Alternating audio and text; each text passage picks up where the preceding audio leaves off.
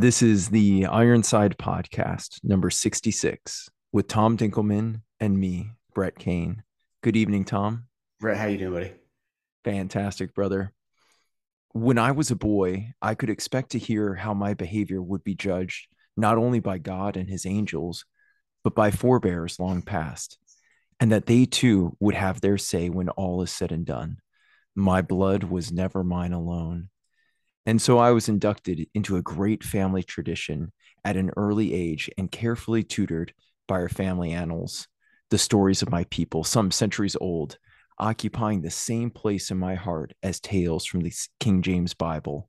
For through these memories handed down generation after generation, we know who we are, where we belong, what we live by, and what we live for. Most folks today don't seem to know who they are or where they belong, much less what they live for. There's always some new flag or fancy slogan to hide behind, but the poverty of their spirit still causes them great pain and confusion. And so they twist in the wind. Perhaps they'd be better off looking backwards and consulting their dead. One night, while digging through some of my own family history, I came across a copy of my great great great grandfather's diary.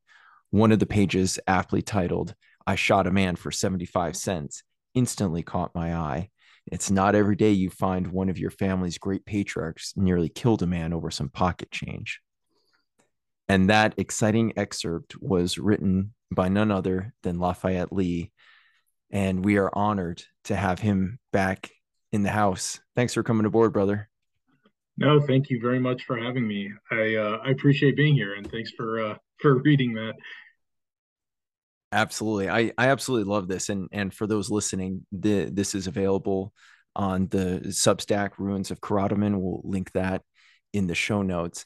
And I think that that's such a good introduction. Before we start this episode, you and Tom and I were talking about how essential family is and more than any other institution. And that's something that we certainly believe.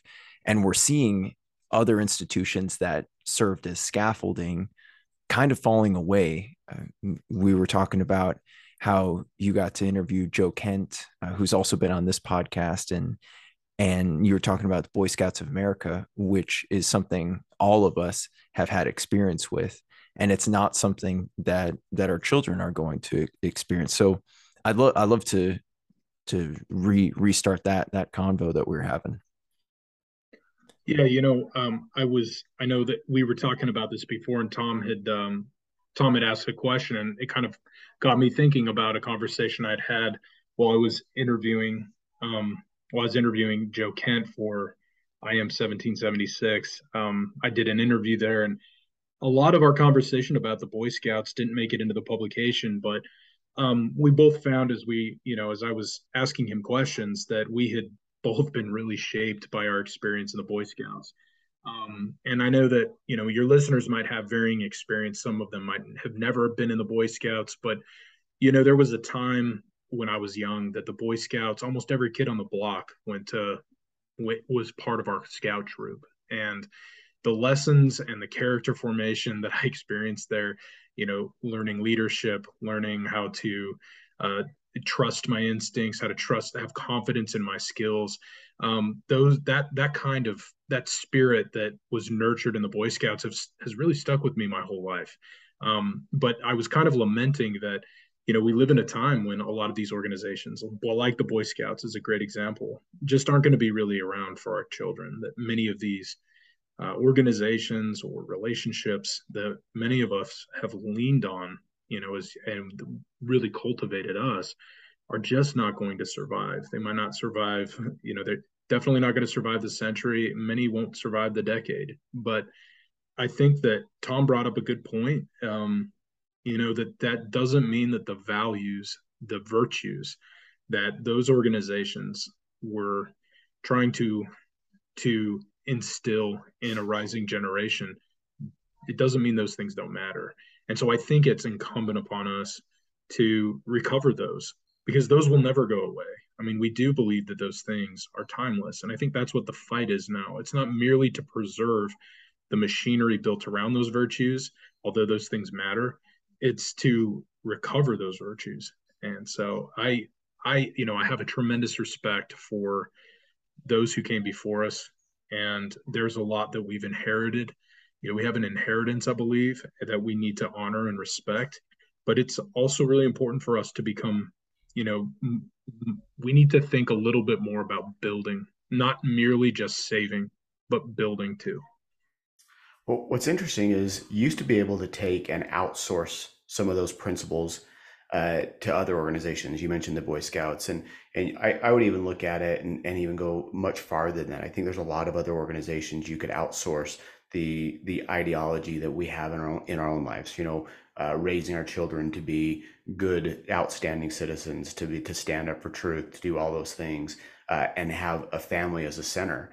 And what's funny about those organizations is when they've started to crumble and fall away, it's when they've moved away from those principles that we want to make sure that we maintain in our families.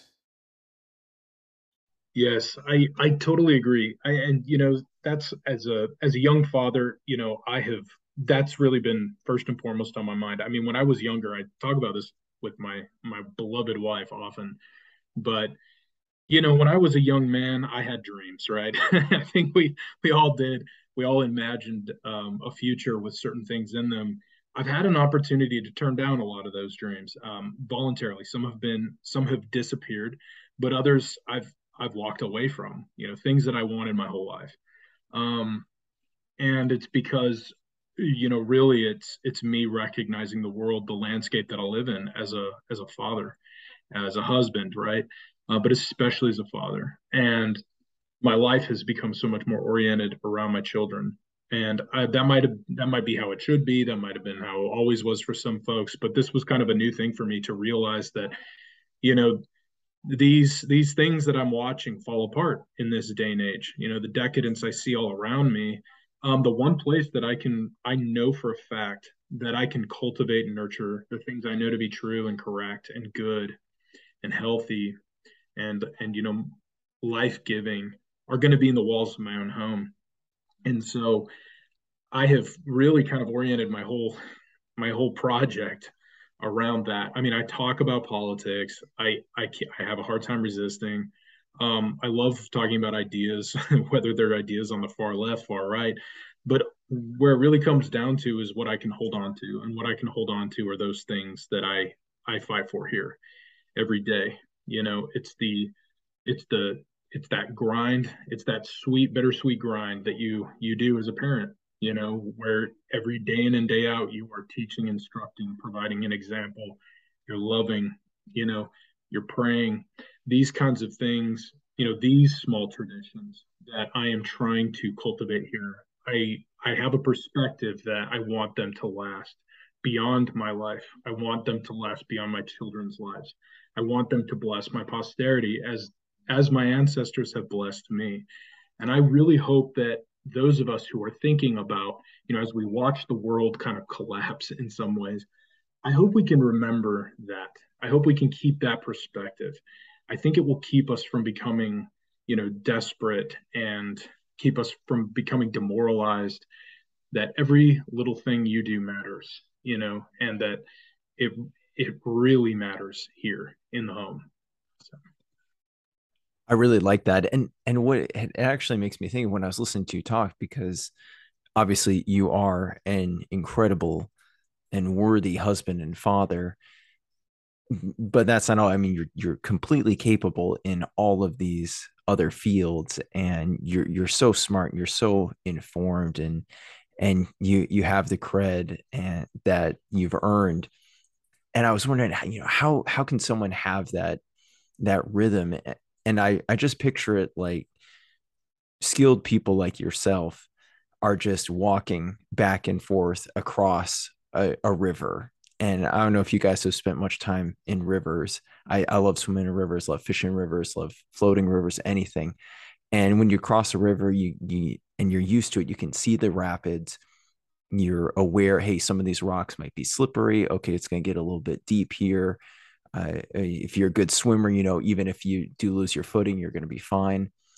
And I think that's and now it's kind of hard because we see people who do get really into politics, but at the expense of their families, and they don't know how to cross that river back and forth and get to the other side and get to dry land. Or you just get the people who don't even care about anything, and they just they're like the fat guy floating down the river in his inner tube with his Bluetooth speaker and his beer. I was thinking of that because last time we went to the river with my family, I'm swimming with my daughter, and I had to like pull half a dozen of these drunks floating down the river who are about to hit a log jam or get stuck in the rapids or whatever. So I'm really impressed at that you're able to stay so grounded. And I want to ask how could someone do that who doesn't have your experience, um, without losing out on the opportunity to have a supportive and successful family? Yeah, that's a good question. I struggle with this sometimes because I you know I'm one of those people that I was very fortunate to have a lot of guardrails early on in my life. I see a lot of young men today, and I think this is one of the things that attracted me to Twitter of all places is that I just see a lot of young men that are struggling, but they're struggling with things that I contended with, but in different ways. I think it's much more difficult now, and I recognize that. And so, my heart goes out to a lot of these people, as because I think it's really difficult being a young man and navigating this world today.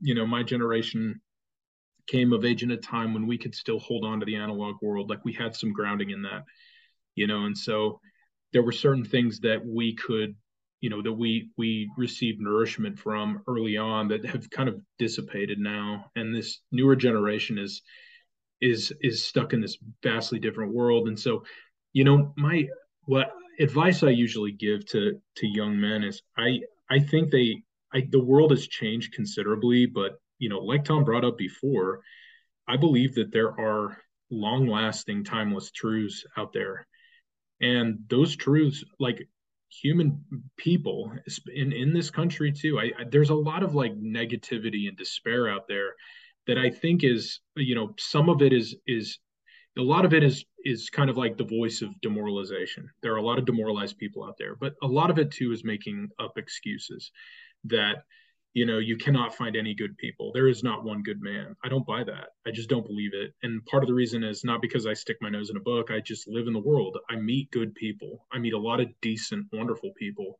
And I'm not the only young father out there fighting every day so that my children can live a healthy, happy life in a dangerous world like this. So I refuse to believe that I don't buy into that apocalyptic thinking that we're just like 2 minutes away from it all being over. This is going to drag out a very long time. So young men out there that haven't quite had these experiences but are hungering for them, one of the ways, this might sound really silly, but this one of the ways I've had to come to terms with the way things are in my own life as well. I've had my own triumphs and defeats. You're basically the hero of a novel. Your life is a novel in a lot of ways. I mean, that's why I like reading fiction, good fiction, because it's not some linear progression. It's not a formula. You don't plug in, put a quarter in a machine and then the future you just comes out the other end. You are a character in a novel that is filled with adventure, periods of boredom and tedium, and many dangerous things. Your life it's not been written for you yet. you know there are things that are timeless, and your job is to find those and to cling to them, to find meaning in those things that are healthy and good. But nothing is written for you. You have to write that story. And so I think that young men who have always had a sense of adventure need to approach the present with a sense of adventure. They need to seek out those good things. They need to find those experiences, and they need to just latch on to those. A lot of the things that they've been told are not going to bear out in their lifetimes. But there are things you can hold on to. One of those is family. One of those is, if you're a man, you need to find a good woman, and they do exist. They are out there. If you're having a hard time finding them, you need to change your approach and find a different way to scout out those opportunities. And I know there are many people who will come to me with unique stories about how this has not worked for them. And my heart goes out to them. I understand, but things have never been easy. And they are, in many cases, they are going to be harder now. But it still matters. It's still a fight worth engaging in. And I really do believe that there is a way, and you have to find out that you have to find that way. But, you know, give you comfort a little bit. And this is kind of what I was writing about in that piece. It's never been easy for anybody. I mean, there have been periods that have been remarkably, blessed. Our grandparents in many cases were remarkably blessed, maybe our parents. But you go back far, you don't have to go back very far. I didn't have to in my own line to find starvation, to find death by, disease, to find all sorts of hardships I've never had to endure. I think it's good to go back and to get some perspective and to find some gratitude for the world we live in today, and then find what works and make it happen for yourself. You know, Well, I love that you point that out. I mean, honestly, you look at our parents, our grandparents, our great grandparents, even our own, uh, all being key characters in their story. And but what they weren't is they weren't narrators. And I don't think that any of us should be narrators in our story or even in our own children's story. But I also think taking what you've said just there and then going back to you lamenting some of these organizations going away, we mentioned the Boy Scouts specifically, but what I find interesting about that is when those organizations were there, and some of them are still there that are going to last, but what we did was we became lackadaisical in the sense that we allowed them to raise us, to raise our children, and because we became dependent upon them. And I think that we're now in this awesome, we have this now awesome privilege of being able to bring that back into the home and avoid and take out that laziness and start working forward and actually being proactive in what our story is and how our ending is going to be. I completely agree with that. I think I think you nailed exactly how like my sentiments on this. Um, this it should it should fill you with a level of excitement because this is how it works with taking risks. This is how it works with getting the rewards that you want. I think what's poisonous is an idea that you can get something valuable or meaningful with a very little effort. That is the seductive lie of our age, is that, I can go out here and I can get something wonderful with the least amount of effort. And my goal is to get it without really trying. And I mean that not only is deceptive, it's not only incorrect, but it demoralizes you. If you pursue things like that, you will always find, tragedy and hopelessness at the end of that road. I think that there should, especially with young men, I mean, you have in your heart a sense of adventure. You do. It's down there. I just tweeted about this a while ago, but I was over the weekend, I was out with my family and we were reading The Adventures of Tom Sawyer. It's a great book for many reasons, but one of the things I love the most about it that I was very pleased to present that to my children is it it for any man, you can be a man with a heart as, cold and, stone cold, and reading that book and just tasting a little bit of that boyish spirit that is just it's so pure and wonderful that we all have inside of us. We had it once. Some of us have lost it, but it's in there. And I think that as terrifying and as awful as the world can be, you know, we need to recover that.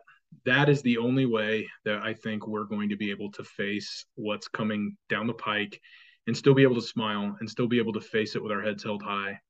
I just think of, this is something I feel like I had to develop in the military. Is there were times when I was cold and hungry and wet and scared and miserable. I mean, just go down the list.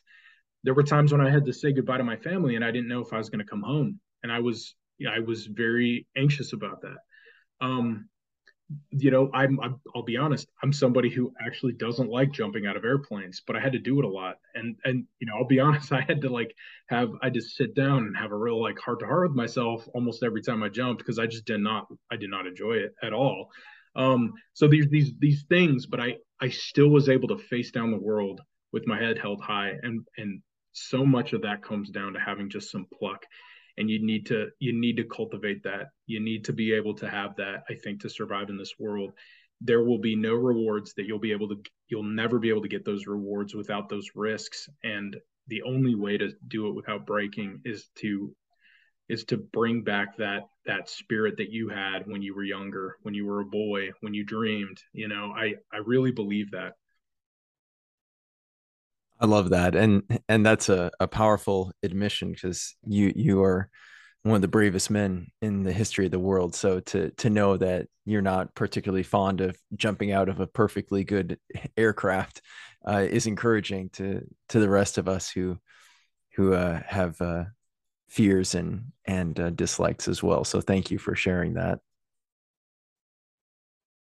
Well, you're too kind. I'm not much of a brave person. I definitely served with people that were brave, and I've never been tested like some of the people that I've served with or I know personally. But all of us have to have a level of courage and bravery, I think, to live in this world. I mean, and it's always Yeah. been that way. Men, especially, and women can demonstrate bravery and courage too. And I do think men and women are very Yes. different, but I would never deny that because I've seen it. But I think for us, those of us who are men, and we, it's one of those traits that we can't really live a good life without. And so I do think that every one of us needs to cultivate that. And I think part of that is to kind of returning to finding within yourself that it does exist inside of you. And sometimes it just takes, doing a little bit of work and letting it out. Well, I think sometimes people confuse being fearless with courage because they're very distinct things. And my wife and I had this conversation. She says, "How are they different?" I said, "Well, courage is not. You can't have courage without having fear, and being fearless simply takes that away." Yeah, I think that you're right. I think that I kind of look at bravery and like fearlessness is, it's a quality I admire when I see it. But and I do value it, but bravery and courage seems to have like a higher plane. It's almost like a recognition. Like I served with some men that had lost limbs, and I was just amazed that many of these guys would still go on and take on a considerable amount of risk, and knowing that the cost, they knew it intimately, but they believed in something higher and more important. And they demonstrated, in my opinion, that bravery, that courage, willing to lead men in trying times. And I see that too with parents. Like you know, they're I see this like with young parents in my personal circle of friends that are willing to teach those hard lessons to their kids, and they're willing to forego certain things, and they're willing to turn down opportunities. They're willing to stand against the crowd, which can be really difficult in this day and age. There's a level of courage that comes out there that is admirable as well. And so I think that all of us have the capacity for doing that. And the more you do it, the easier it becomes. And the wonderful thing about it is when someone shows a level of courage, it has this electrifying effect to, you know, many people around you that are perpetually on a fence. I've just Sometimes it takes that one person to take a stand, and then everyone feels a level of strength around them. And so courage can very much be a like collective, a group experience, and I really do believe in that. And so I think we could all benefit from that. Absolutely. And I know all the guys would say the same thing about you, brother. And like you said, just waking up in the morning in many cases is an act of courage, and to say nothing of bringing children into this world. I think it was Chief Red Cloud who said that men do that which is difficult and women do that which is impossible. And there's a Cheyenne saying that says no people is ever truly defeated until the hearts of their women are on the ground. And I think it'd be awesome. I don't know if your wife has done any public appearances, but we definitely love to have her and Tom's wife and my wife get together on one of these and talk, because I know we all have incredible wives. No, I feel that so strongly. I'm one of those people that has a great I can't judge this off of like other people. I don't have these like very intimate conversations about, like what my friends' wives mean to them. We don't usually talk about it, but if I, when I think about it, I have so much respect for her. And I marvel at at the person she is. And part of that is who she is personally, but it's also what she's done.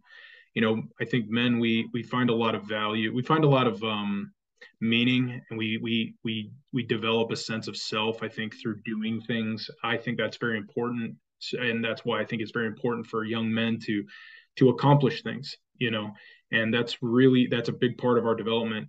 But I just see some of the things that my wife has done and what she does day in and day out, and a lot of it's thankless work.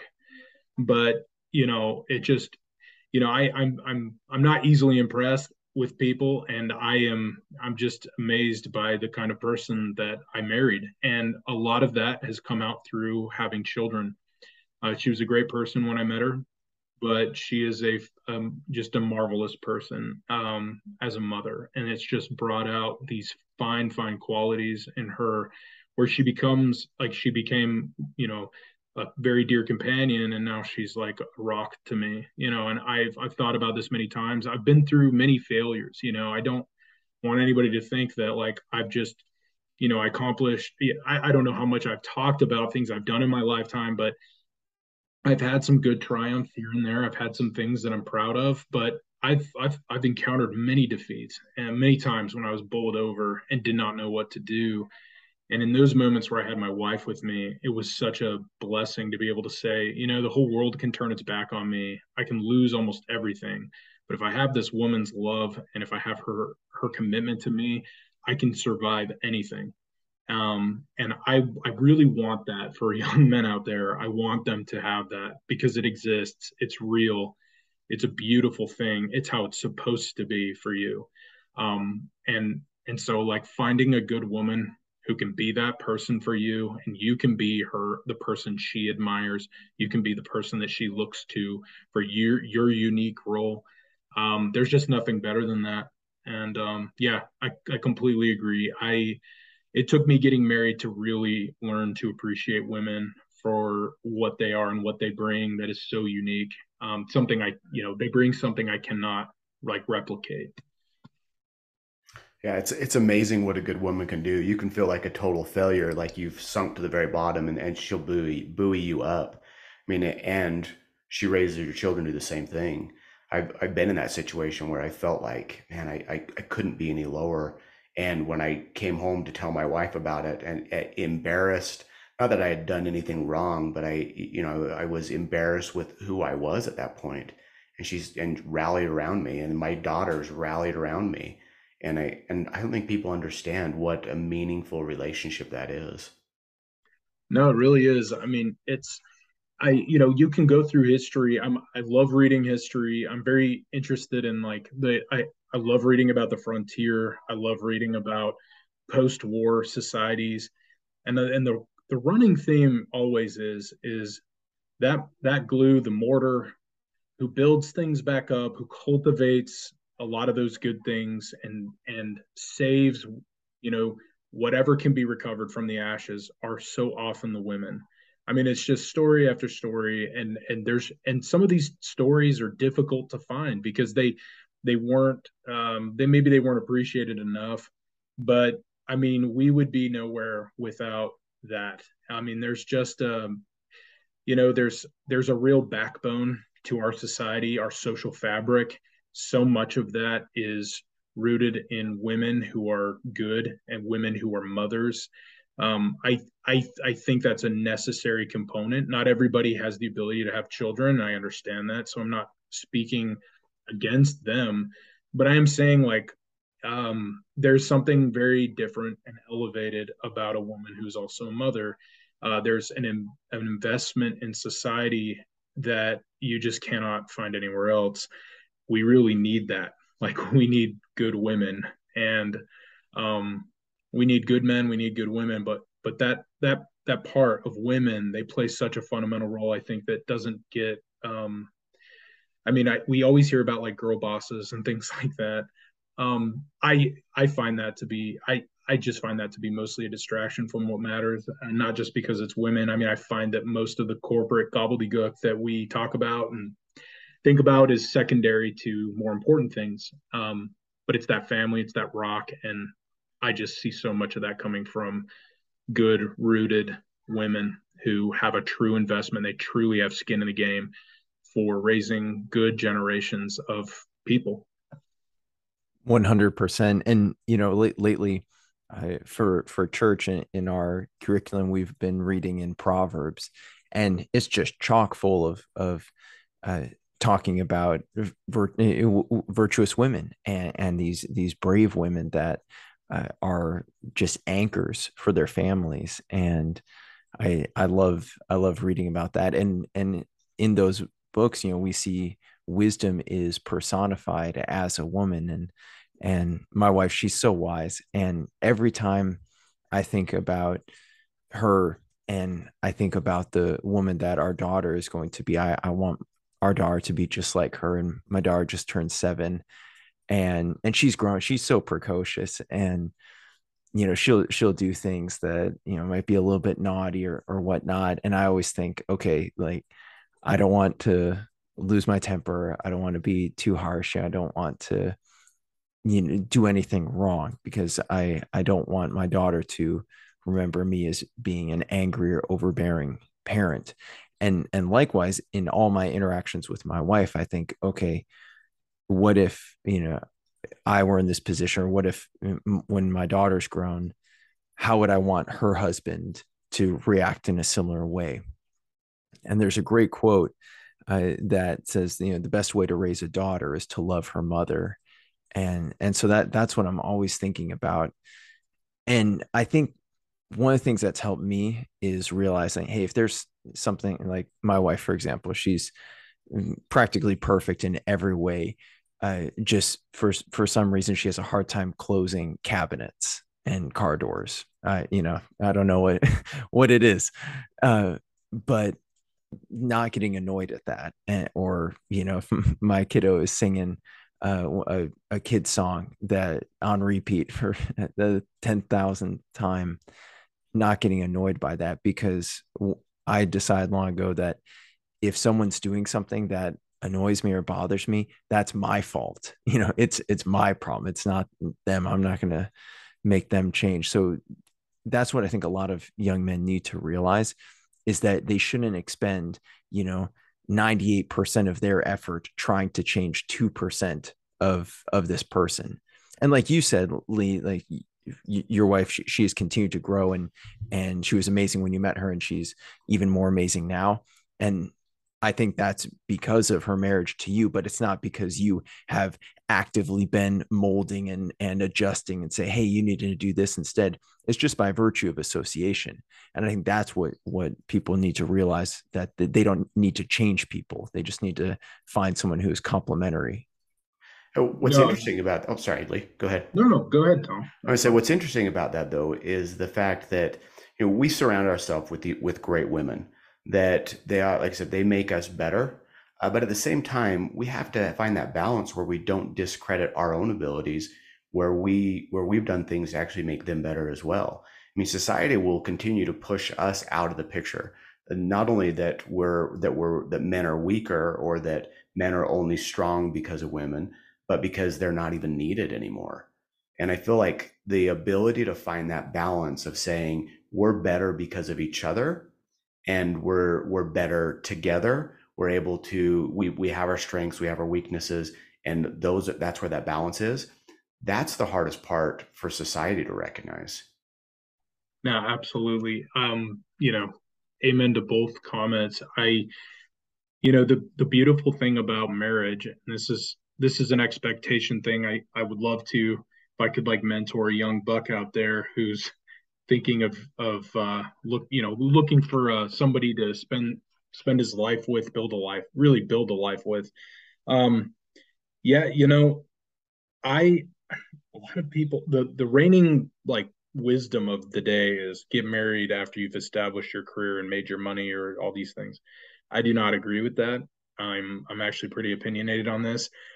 Those people who have been married later and have good marriages, more power to them. But I think by and large, for a lot of people, actually getting married when you're still young, when you're still building a life, is not it's a good thing. It's not a bad thing. And I say that as someone who got married, who, by the world standards, pretty young. And it's because I was able to build a life with my wife. I went through struggles with my wife that brought us together, that smoothed those edges, that made a lot of the challenges um, in the future a lot easier to overcome. It made us into a single unit. It made us into, like, you go back to that biblical scripture about becoming one flesh. I mean, that's what we are. And it's because of those early difficult experiences. It's because, while many of my friends were out sowing their oats, I was going home to my wife and I was learning commitment. I was learning patience. I was learning to be strong and brave in difficult situations. I was learning how to pinch my pennies, and everything was in preparation for bringing children into the world and building our lives around that. So every step, we were able to start on that journey early. And I will say, just, I can only speak for myself, but I think that this would bear out for many people. It's better that way. It's how it should be. And so, I agree. I don't think you should go into a marriage wanting to change somebody. If you feel like you need to change that person, that's a pretty big red flag, I think, right out of the gate. Doesn't mean that that person doesn't have weaknesses, right? But the attitude you should have is, I'm going to grow with this person. There are things I'm going to hold on to tightly, and then there's things that I'm going to gradually let go or mold, and we will grow together into this role. And there's just, it's imperative, because that's how you build a family culture. The family culture I have is unique to our family. It's what I it's what we believe is going to be the best for our children in creating strong, resilient, intelligent, loving people. And so that comes from years, even before the kids came, of working on those things together. There's all these virtues that the world lacks, that are not valued enough, and like patience, forgiveness, love and respect. This is, you develop these and you hone those in a relationship, with whether it's when you're a child and it's with one of your siblings, or it's your parents, but especially when you marry your spouse. That's like, you're now in the finishing school for these virtues. And I think it's just very important to not lose sight of that. Nothing is more important than that relationship in your life, and it won't be. And I say this as somebody who's I've turned down many like opportunities to be quote unquote successful. I've been successful at what I've done, but I have taken pay cuts. I've taken lesser roles at times, to because it was best for my family. And I am very glad I've never looked back from those. And I just encourage those people who are out there, who are young and they're thinking about the kinds of decisions they're making, to not lose sight of that. I think it's very important. Amen. I think there's a lot of value in being able to be poor with your wife, to be able to go through those struggles. And to your credit, you mentioned being one flesh. And I honestly don't think that happens at marriage. That happens with all the other things that you go through with becoming like mind, because you have two different backgrounds. And it's as you come together and find that place that works for both of you. I would even go as far as to say, get married young and have kids young. And I'm glad. So I was old in Utah years for getting married, because I was 26, but we did not wait to have kids. And I'm grateful for the fact that I'm not old and watching my kids Instead, I'm growing up with my kids, and I find that to be a huge blessing in and of itself as well. Yeah, no, absolutely. Yeah, my advice now, when I was young and dumb, and I had only been, my attitude was very much molded by the generation I came up in, was, wait a little while, make sure you do, be smart. And obviously you need to be able to support a family. I mean, your job, I mean, I really do believe this as a husband and father, your job is first and foremost to protect and provide for your family as best you can. And so if you can't do that, then you need to get yourself straight so you can, right? But if you're in a position to do that, it's you will never regret bringing like the time you've had with your children. And um I know so many parents that now their kids have grown, and they always look at my children, and some of them will get a little tear in their eye, and they'll be like, I man, it goes by so fast. Don't sleep on this, don't take your eye off this, cherish it. And I wish I could tell every young person who is contemplating marriage, or maybe they just got married and they don't know when to start a family.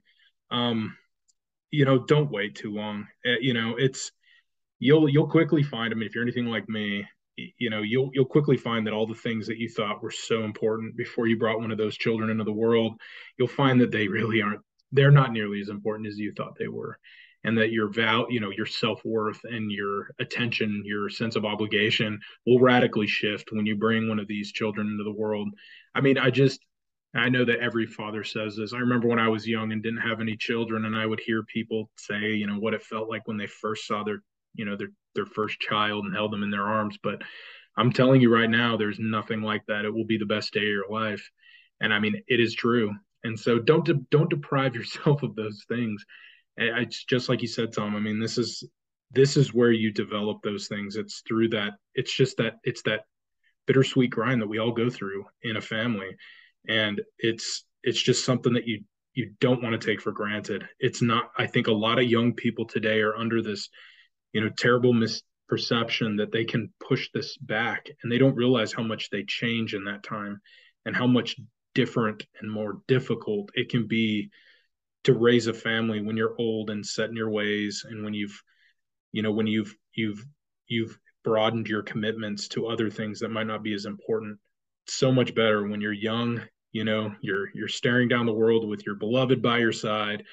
You're fighting for you're fighting for every penny. You're trying to get yourself established. You get a lot of licks in those years, but that's the best time to start a family. Absolutely. And one of the things I really like that you said, Lee, was your wife, she does all of this essential work in the home, and with the nurturing of the children. And in many cases, wives across the board, it's kind of unsung, and in some cases thankless. But I think these kind of conversations that we're having is a way to thank them. And keeping a journal, even with like the, for lack of a better term, mundane things, that is a way to preserve that. And I think we need to say those things. We need to say thank you. We need to say, wow, house looks great. Oh man, this is the best sweet potato nachos I've ever had. Whatever she's making, that's one of my wife's specialties. And actually vocalize those things. My wife is really good at that. She'll tell me things that my daughter said about me while I was at work, and that's good to know. And what's really helped me, if my daughter's not listening when we're trying to do scripture time, or she's not going to bed at a good time, or she doesn't want to eat her vegetables. And this is one thing that my wife and I will say to each other. It's like, hey, everything's fine. Everybody's happy. Everyone's healthy. We have a house, we have food, like things are okay. And I think a lot of young people and young couples, and even single people, they despair, and they think, oh, this isn't going right. And I had a bad day at work today, but I'm not going to let that ruin time with my family.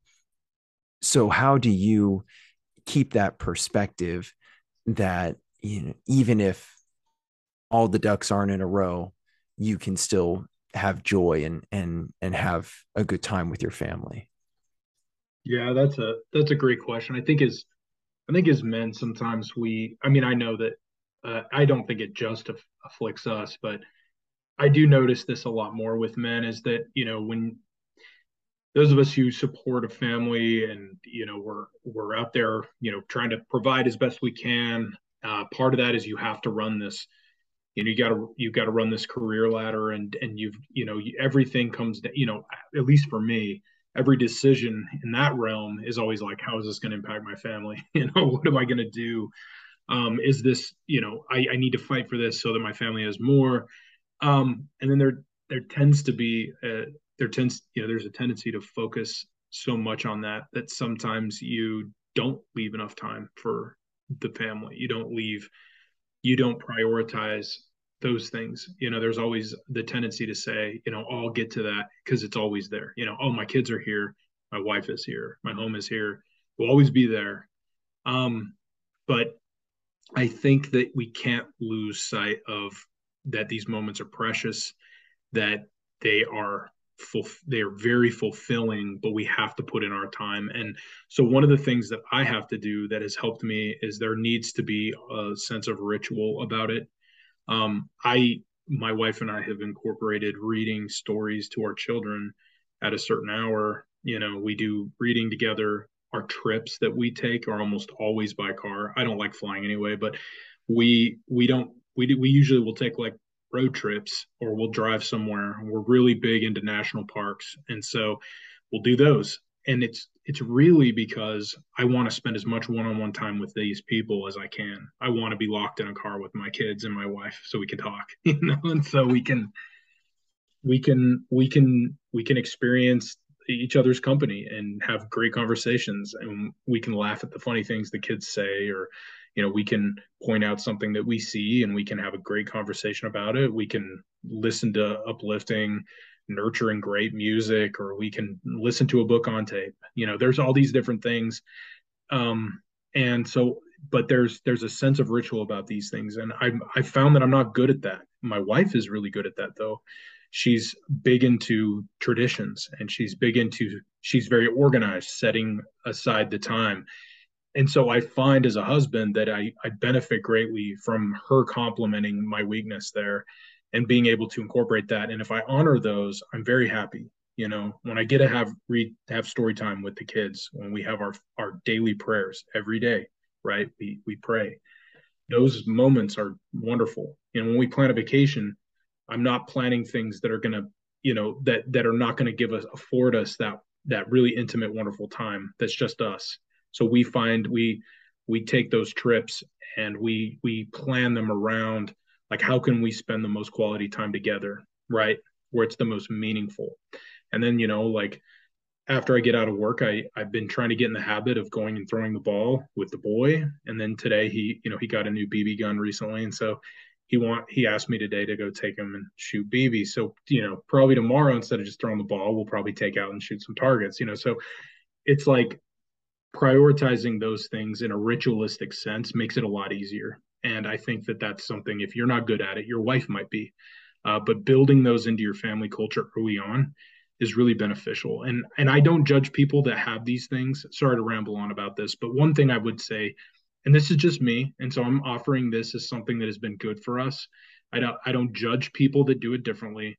This is my business, but I found that, like, having a television, or me as a man having video games, was just, I mean, I've never had video games in the home since my kids have been born. But when I was younger and earlier in my marriage, I mean, I kind of grew up where video games were around and I played them. And I don't judge people that do. And I think they can incorporate those into, healthy activities with their families. I've just found that I'm not really good with that sort of a thing. And I've become more distrustful of the kind of media that kids are consuming. And so I have found workarounds where my kids spend a lot more time playing outside or reading books or doing things other than watching television or being on technology. I've tried to keep that away from them, not because I want to, like, sever them from what people would say the rest of the world is, but I just don't think that they're prepared for some of the things that technology brings. I don't think most people, including myself, can handle some of the addictive, like that addictive nature of some of these forms of media. And so my home has kind of been, we've kind of sealed it off from some of these things that I think distract from that family time, that precious time. And so we've kind of built our lives around with those considerations in mind. And so, but that all comes down to your family culture. Every family is going to do it differently. Every family will find ways that, like, I know I have great friends that play video games with their sons, and they have a great time. So I'm not judging those people. I'm just saying, being cognizant of what your family needs, being cognizant of like what your strengths and weaknesses are, and then trying to pack that into a sense of like ritual where you do it often, where it can be expected. It becomes an obligation that you enjoy fulfilling. I think that's really important. That's beautiful. I love that. Yeah, I feel exactly the same way. And I think that's a great exercise. Everyone listening, I mean, just try going 3 days without turning on the television. Um, that would be or a week or a month, and you'll find out, you're not, you're really not missing much. And even if it is something that is a good bonding thing, that's awesome. If you have that discipline, um, that's great.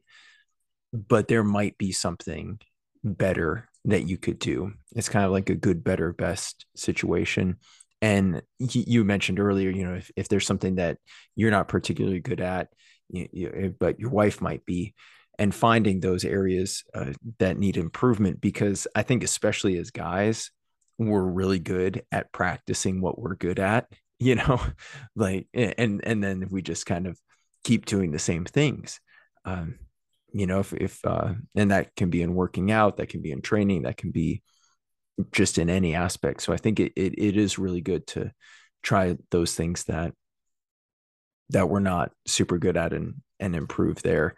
And you mentioned, playing catch. That's awesome. I just have one daughter, and I wanted to play catch. I grew up playing catch with my father. So I was like, hey, would you want to play catch? And she's like, sure. And so we do that for hours. So that's really fun too. So it doesn't just have to be a boy thing, but that's awesome that you're doing that. You're such a good dad. I want to share this one thing, and kind of what we were talking about at the beginning, about how it's easy to think about the good old days, and there's a lot of utility in there. We have to learn from the past, we have to prepare for the future, but we have to perform in the present. And I was thinking, it's like, man, like our kids won't be able to experience what we experienced in Boy Scout of America. But at the same time, I think about the revolutionaries, and I mean, were they thinking, oh man, well, it's such a bummer, my kids aren't gonna get to fight the British Empire, darn it. It's like, no, it's like what they did was to build up so their kids can have new experiences on that foundation. And we've talked about the King James Bible. You've talked about the King James Bible in your writing, and that's certainly my favorite version of the King James Bible, of the Bible. But I wanted to share something. This actually comes from the Book of Mormon. And for anyone listening, I just ping me on the interwebs, and I will send you a complimentary copy, because it's a great book. And this is a little bit of context. You'll have it hand delivered too, Yeah, right? yeah, exactly. And I've actually shared it with a couple mutuals on Twitter. But this comes from the Book of Helaman, and this is about 23 BC. For context, and there's this guy named Nephi. It's a common name in the Book of Mormon. And Nephi, he's rejected as a prophet, and his people are becoming wicked, and he's praying. And one of the things that he says is, oh, that I could have had my days in the days when my father Nephi first came out of the land of Jerusalem, that I could have joyed with him in the promised land. Then were his people easy to be entreated, firm to keep the commandments of God, and slow to be led to do iniquity. And they were quick to hearken unto the words of the Lord. And so he's wishing that he had been born 600 years previously, so he could have been with his umpteenth grandfather, Nephi. And it's funny that he's almost idealizing. He's like, oh, back then the people were super easy to be entreated, and they were quick to listen to God, which was not always the case. So I think it's important to remember that we're always going to have unique challenges in our days. And he goes on and says, yea, if my days could have been in those days, then would my soul have had joy in the righteousness of my brethren. But behold, I am consigned that these are my days, and that my soul shall be filled with sorrow because of this, the wickedness of my brethren. And that's exactly how the first Nephi felt too, sorrow because of his brethren. So if you feel like you've missed out on something, you're gonna you're gonna have something that is equal to or greater than. No, I love that. I think that's exactly true. It's that, and I found that just in my own life is that um, sometimes you have to have a funeral for something that, a desire, a dream that you had maybe when you were younger. Um, I found that I got to the end of a road that I had always wanted to be on, and it wasn't what I thought. And it wasn't, I found myself very morally conflicted with that thing.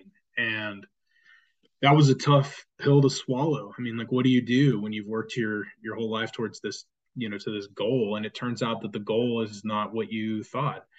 But thankfully, I found that I had my family there.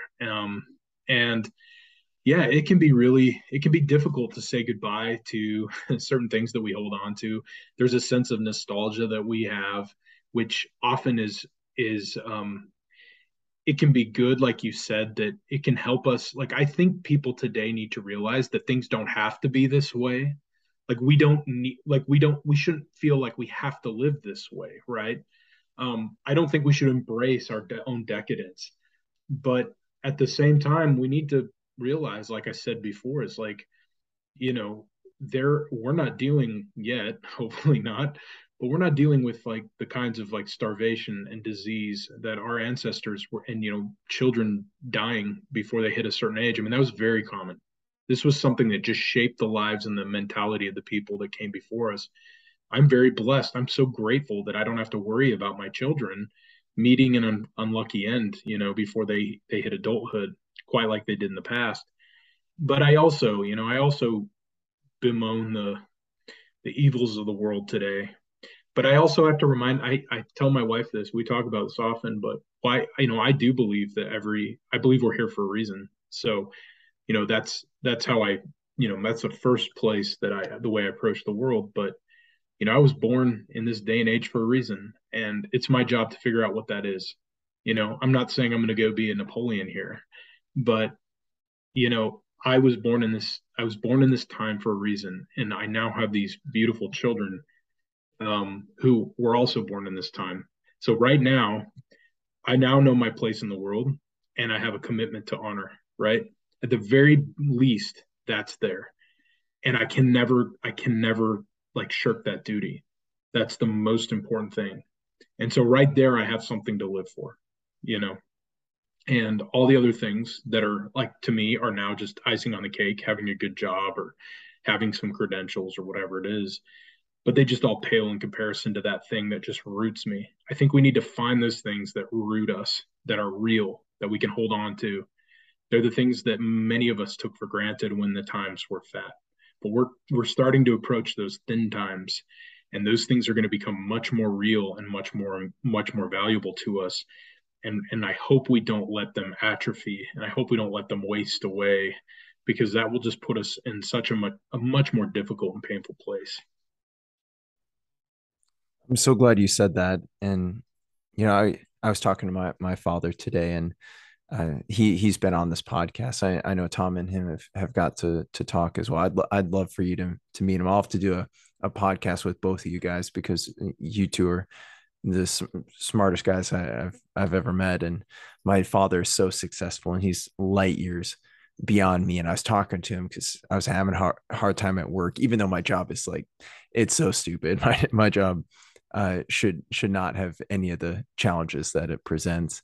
And my dad just, kind of lovingly, he said, very few people get to do what they want to do.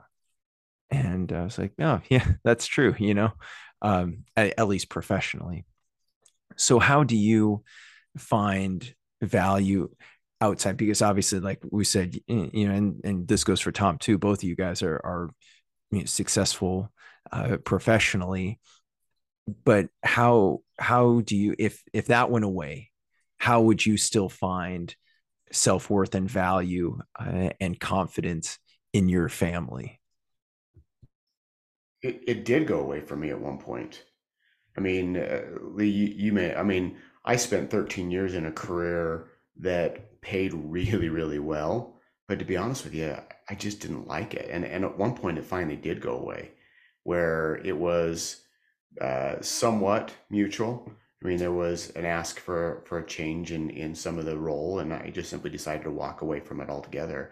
But that was that embarrassment that I felt. That was that the failure that I felt. And when I came home and had that conversation with my family, that's where I found that. That's how I was able to root it back into it, was be able to recognize that no matter what happens outside my home, that I know that there's that balance, that strength, that blessing inside my home.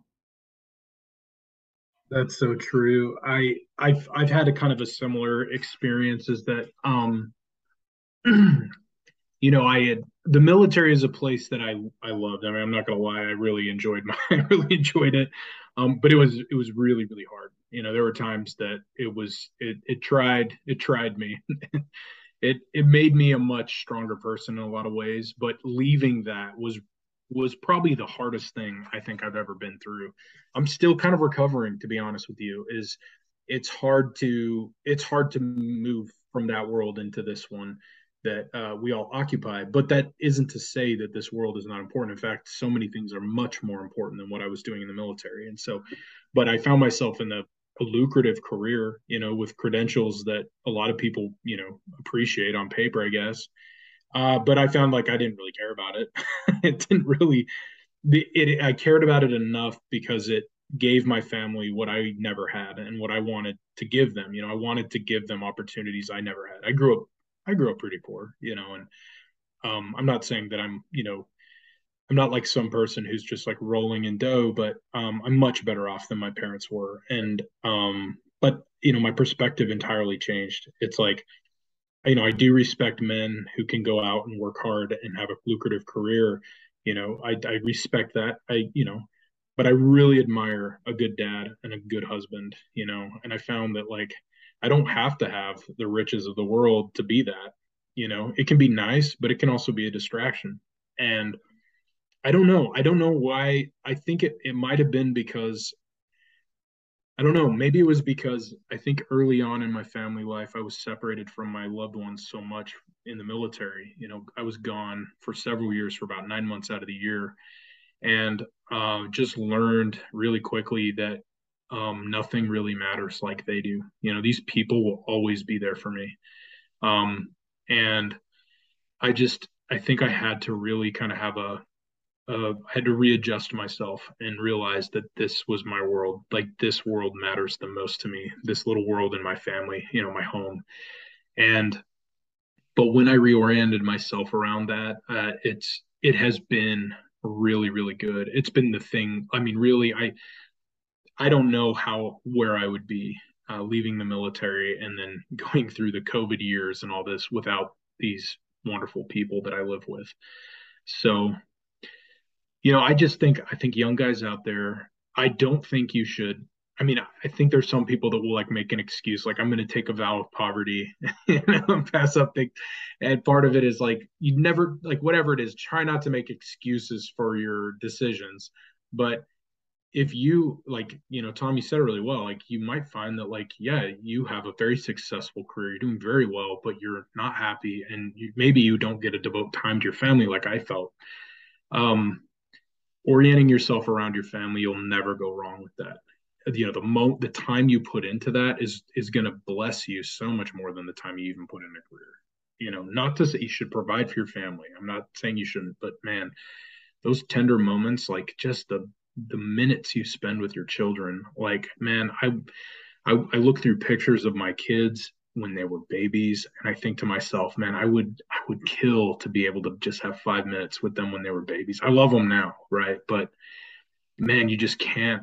You will never know what kind of joy and fulfillment that brings until you experience it. And so orient yourself around it. You just can't go wrong. Put them first. And I say that as someone who struggles with this at times. I say this as someone who has to work on that. But I know it's true, and it blesses me exponentially. Thank you so much for sharing that, man. That's really encouraging because and I think about sometimes we have unreasonable expectations for ourselves, and there are people who put all of their time and energy and heart and soul into their career at the expense of their family, and they'll make the excuse and say, "Oh, I'm doing this for you. I'm away from home so much, so we can have all these cars and mansions and whatnot for you," which isn't true because they're doing it for them. And then, like you said, on the flip side, it's like, oh, I'm just going to collect unemployment, so I can be home with you. And really, they're just watching TV. So you really have to watch out for that on both sides. And I'm so blessed because my wife is, I always come home and feel like a failure because I would love to give her a much better life. But, and I know she's not just making me feel better, but she really doesn't care about extravagance. She's very minimalistic, very frugal, and that's really encouraging. And I love what you said because these are the moments you won't get back. And so even with me, I think, oh, I need to save up all this time off. But, my wife's like, oh, you don't need to take a day off, on your daughter's birthday because you can it's the weekend the next day. I'm like, I'm definitely taking a day off for my daughter's birthday. And I think that once you find that rhythm, just stick to it. And if you're always asking yourself, what's going to be best for my family? And one of my favorite things, my wife's kind of turned into a tradition. As soon as she wakes up in the morning, she'll text me and she says, "I love you." And that makes my day. When it comes in the morning when I'm at work, and I'll ask her how she's doing. And she always says, "I'm good if you're good." And that's my response to her. I'm good if you're good. And then it's encouraging because I don't think any of us, are quite where we want to be in any measurement. Certainly, you both are further along than I am, but I know that my wife and daughter see something in me, and they think so highly of me. And I'm not trying to be self-deprecating, but I think we need to live up to how our wives and children see us. Um, and really how I see you guys, because I look up to both of you. You guys are giants in my eyes. I wanted to ask you, Lee, what have been some of the highlights that you found? I know you mentioned, these road trips, you mentioned reading Tom Sawyer recently. What are some of these things that our listeners can do to build those habits right now? Um, I think that I part of it comes from my personality is slightly impulsive, and my my wife is a lot more thoughtful, and um, she's like she would be like a great she's a great like logistician. She plans, she executes well. She'd be a fantastic CEO. I mean, she's like the CEO of our household, so I guess she already, she does the most important type job like that. But I'm a little more impulsive. I'm a little more of like a romantic, I guess.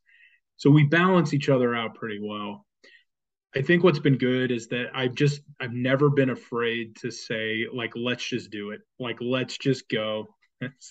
Let's throw the kids in the car and let's just go drive and visit some family in the Ozarks. Like let's go. And sure, I'll drive 10 hours tonight, but we're going to get there. There's some difficulty sometimes because I'm a lot more of like, let's go hit the road.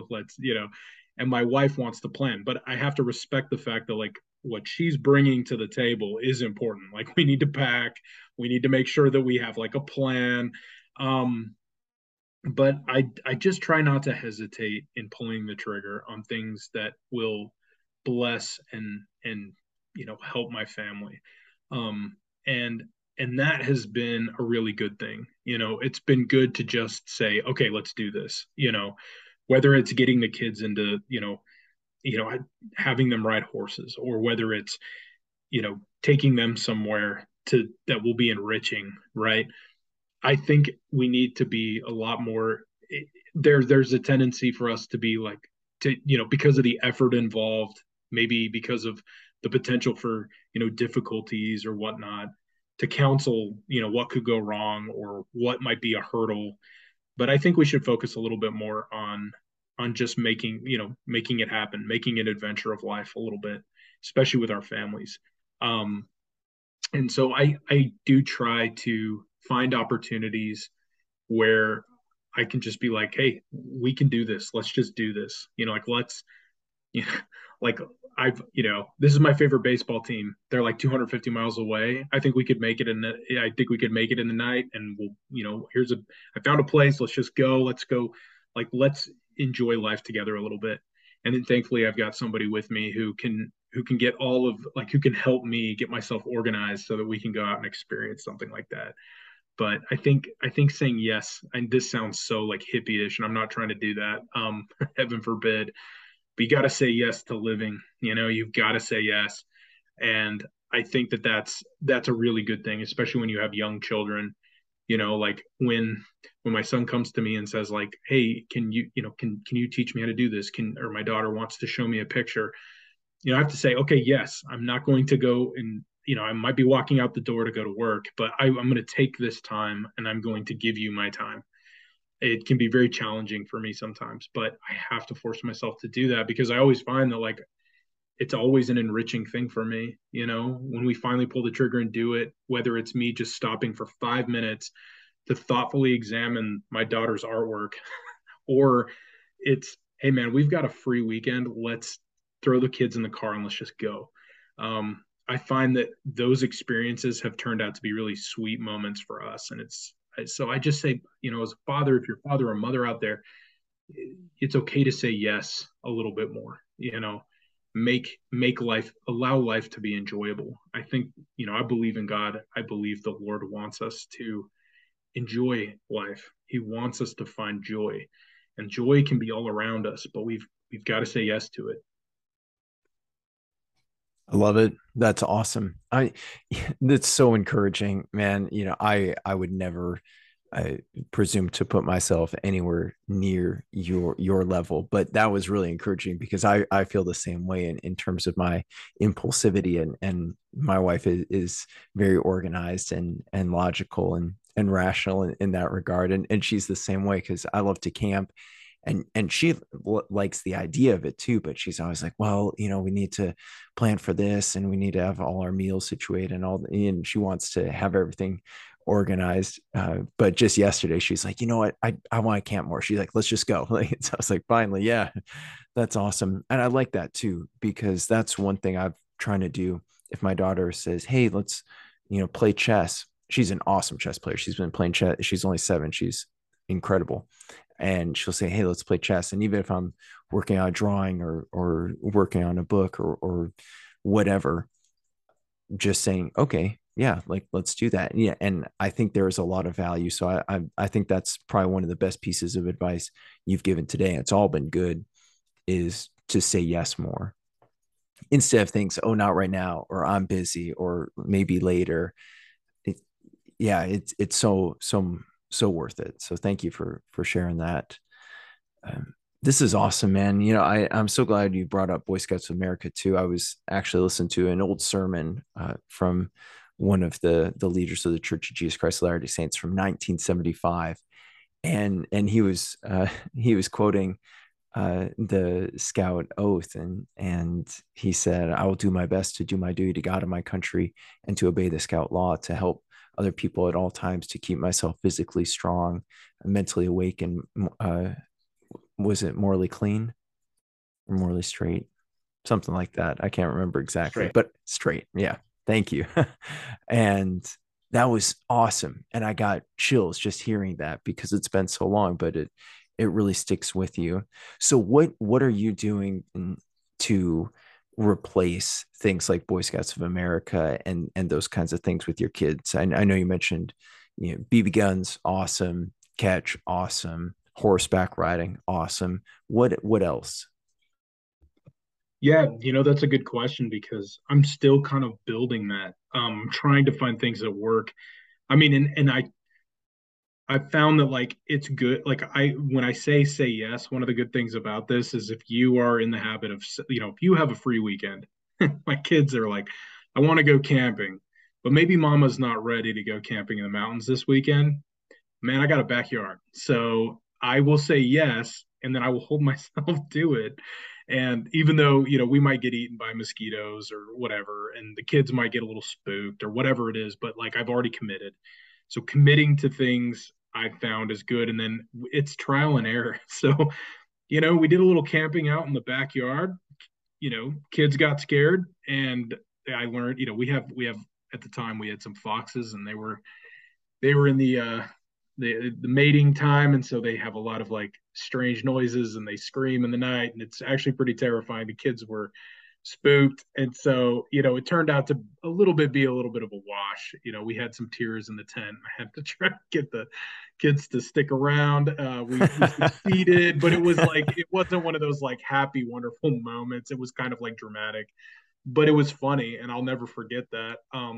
But it was, it's but that was our first time taking some of the little kids like camping, right? Not real camping, but it was our first step, right? Um, or like fishing, or like whatever it is, like or it's throwing the ball. And then I realized as a father, like, oh, my kids don't really know how to throw the ball like I do. And so like having to go through the mechanics of this, it's all trial and error. I'm not a coach. I just am like going off of like, decades of ago, like when I was playing t-ball or whatever. And so I'm trying to like remember what I was told. It just comes natural right now, like throwing a ball, catching a ball, hitting a ball. But like, see, that's the thing, is that all the like muscling through it and like figuring it out is actually like part of the fun. And then you see kind of what works and what doesn't really land. And I want to believe that in time I'll be able to cultivate something a little more long lasting. My kids are pretty young right now, and so I'm finding that like certain things they're not really into, other things they really like, and so I'm kind of building that. It's hard because I don't want to. I don't. There's kind of an I like the attitude of like we can go and we can just like let's build something to replace the Boy Scouts, or and I like that. Okay, great. I like the attitude. That's a can-do attitude. Let's go. But there's something to be said for an organization that had been around for a century, that had institutional support, had the whole neighborhood on board. That if I didn't know how to, like let's say I don't know how, I'm not very good on archery, right? Like it would be really ridiculous for me to teach my kids archery. Now it would be a fun experience for me to learn with them, but it's really nice when you have a neighbor down the road who's excels at it, and then everybody can learn together. So there's strength in those institutions. I don't want to like discount that, but I can't rely on that now. So it's unfortunate maybe, but at the same time, like I said, I'm muscling through it. And so I think as young fathers, husbands, we have to be willing to go out and embarrass ourselves a little bit and just try and try. And I want to eventually pull some more. My kids are homeschooled, and so I want to pull some of these other homeschooling families into some of these activities. I've got little boys down the street that I think would love to learn how to shoot a BB gun. So this would be a good opportunity for me to take the kids out, and maybe we could make this a thing that we do every weekend. I don't know, but that kind of goes back to the idea of like building rituals into your family culture. And so I'm developing those now. And maybe at some future date I can report and say, all right, camping's kind of a wash. We have to do this, we'll have to maybe do it this way from now on. But the kids really took to playing catch every day. And that's a thing we do after I come back from work. So things like that. I think that we have to be willing to build these things in, because I'm sorry to ramble so much, but I want to return back to that idea of like what we should be thinking of is not just like what am I doing this week, or even what I'm doing for my kids, and for a few years. I think we need to be thinking like what am I cultivating in this generation that will last, another century? Because I know there are things that I inherited. There are beliefs I have. There are things I've benefited from that were handed down for generations. I think the only way we can survive some of these trends today is by figuring out what we can pass on to them that will last for generations of our own, descendants as well, not just our children. Yeah, it's a great privilege that we had those, those foundational principles that we're able to teach them.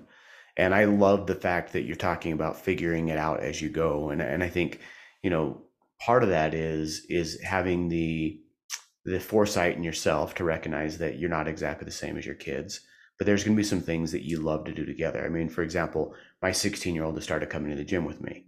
And for me to be able to teach her the proper way to squat, the proper way to deadlift, going through those simple things, but we were able to build a relationship on those things. And I think you can find that with any of those things, whether it be the things of camping that we learned in the Boy Scouts, or really the homeschooling and being able to be part of your kids' education. It's that opportunity to build that relationship, because at the end of this life, the only thing we have is our relationships, whether that be the relationships with our families, our friends, and even God. Oh man, that's so true. I love that you're teaching your kid how to do like deadlifts and squats. That is awesome. I want to do that too. I I think that's great. I totally agree. It's muscling through it. I have to believe that, I and I know that this is like something that I am I know, like I've talked about on other podcasts, like patriotism. It's a tough issue for a lot of people with what's happening. Um, but like I've been very, very saddened by what I've seen in mainstream culture of taking for granted many of the things that make this wonderful place that we all live in, this place we have history in, this place that our ancestors, bled for, and they have consecrated with their sweat and their tears and their blood. I I found that, like, we, with my children, I don't want them to grow up with that kind of perspective that is so prevalent in mainstream culture today. And so we built in these little things and rituals and a family culture into our own home, right? Where my kids know the names of some of these people that we revere. They know the words of the Pledge of Allegiance. They know the song, the words to our national anthem. Um, and I've had to, and my wife and I have had to kind of muscle through these things and trying to find ways, because I can't really count. It's not like it was when I was a kid where we could just, Fourth of July, we have a big old parade, and then there's the rodeo, and I see all the family there. We have a big old barbecue.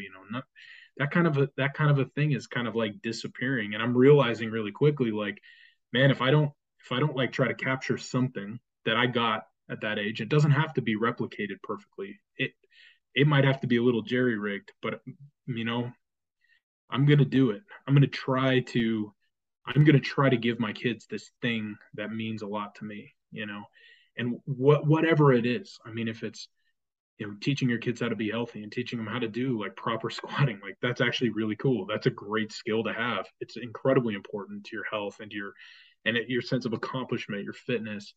Or it's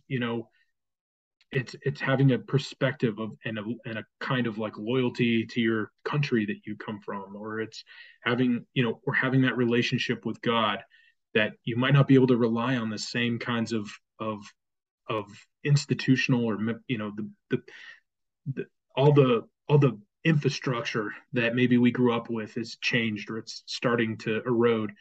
Like, we've got to be the people to do it. We've got to figure it out. And it's going to be tough, and sometimes it's going to feel like a failure or a wash. But I think in the moments that we're like struggling through this with our kids and our loved ones, like, I think they'll remember this, and I think it will stick with them. It absolutely will. 100%. I love that, man. This has been such an honor. I know we've kept you a little bit over time, but I want to end on that note that the things that mean a lot to us. I mean, even if our kids don't share our interests, just having an interest in something is interesting, and there's no such thing as uninteresting things. There's only uninterested people. And if you take an interest in something, share that with your kids. If your kids take an interest in something, take an interest in that and show some interest. I love seeing my daughter's drawings. I love hearing about what games she wants to play. She really likes, old fashioned board games and things like that. So it's a good refresher. But this has been awesome, man. Thank you so much for sharing this advice. Is there anything else you want to say to our listeners? I definitely want to plug your Substack again, and anywhere else people can find you. Well, no, I just want to thank you for your time. I know I tend to ramble a lot No, about no. these things, but I really do appreciate the opportunity. Politics is fun to talk about. That's kind of what I get asked about the most, but it's really doesn't matter to me nearly as much as the things we've discussed today. This is the stuff that is going to last for Yeah. long after we're all gone, and our children are worth it. Our wives are worth it. And I just appreciate the time. I would say, like, if I had anything to say, you talked about that essay I wrote, The Hungry Country.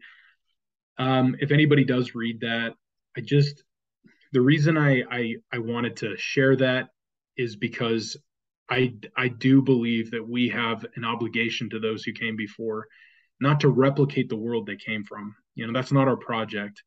Times have changed considerably, but we do have an obligation to learn from them, to honor their what they fought for, what they left behind. Because I think it's important that we all look around us and try to realize what we have that has been bequeathed to us, what's been given to us. I think we have an obligation to honor those things that we've inherited, but I also think we have an obligation to pass on these things to future generations.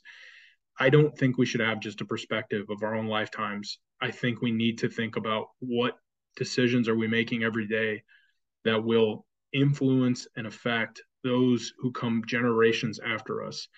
We need to have that kind of perspective, as a God-fearing man. This is the kind of thing, we need to try to mirror the understanding, or at least the perspective that the Lord has for all of us, that the decisions we make can either greatly help or hinder future generations. And I think that's a big burden in some ways, but I also think it's a great opportunity. And I really do believe that when we find ourselves in alignment with those things, like what Tom talked about, those virtues underneath it all, we will find a lot of joy and self-satisfaction and fulfillment, even in a world that feels like it's collapsing, even one that feels suffocating and stifling. I really do believe that. And it doesn't have to come with riches and credentials and all those things. Those things they do matter, but they do not matter most. And I think if we can latch on to the things that matter most, we will come out of this and we will be stronger. Just like in the essay, when I talked about my great, great, great, great grandfather, this was a man who was on the brink of starvation, who slogged it out every day with a bum leg and being deaf, but was able to pass on something to me, years later. I want to be that person. The world does not know him. Some people now know him because I wrote about him, but it didn't matter to him. What he left behind was so much more important and long lasting. And I think all of us can be that person for our children, our grandchildren, and so on. Amen. Absolutely. And we were talking offline about you and me having to fight with technology uh, all the time, and technology always winning. But that is one of the blessings, is now your great great great grandchildren are going to have access to so much of you. They'll be able to read your words. They'll be able to hear your voice. They'll be able to see videos and photographs of you, and that's going to mean something. And you've left an indelible mark on so many people, us and all of our listeners, all of your friends, all the people that follow you, and most especially your wife and children. So God bless you, brother. Thank you so much, Brett. Appreciate it. Tom, thank you very much for your time. It's been an honor. Yeah, thanks for being with us again, Lee. Yeah, Tom, did you have anything else? I kind of cut I you think off. it's all been said tonight for sure. So Yeah, absolutely. And Lee, definitely would love to have you back on. Thank you so much for your time again. And dude, never apologize for, as you say, rambling. I would say trailblazing, Yeah, Brad because Wilcox did that a couple weeks ago too. He's like, "I'm sorry, I rambled." We're like, "No, that's no ramble. Let us hear it." yeah, yeah. I mean, this is your episode. If we're talking more than you, then there's a problem. So we're glad to have it. But yeah, we'll definitely link your Substack, and love seeing everything you're posting on the interwebs. And we'll look forward to having you again. Please give our best regards to your family, and to all you listeners. Follow this advice. Let us know how it goes, and improve upon it. Just use this as a template. And until next time, this has been Lee and Tom and Brett out.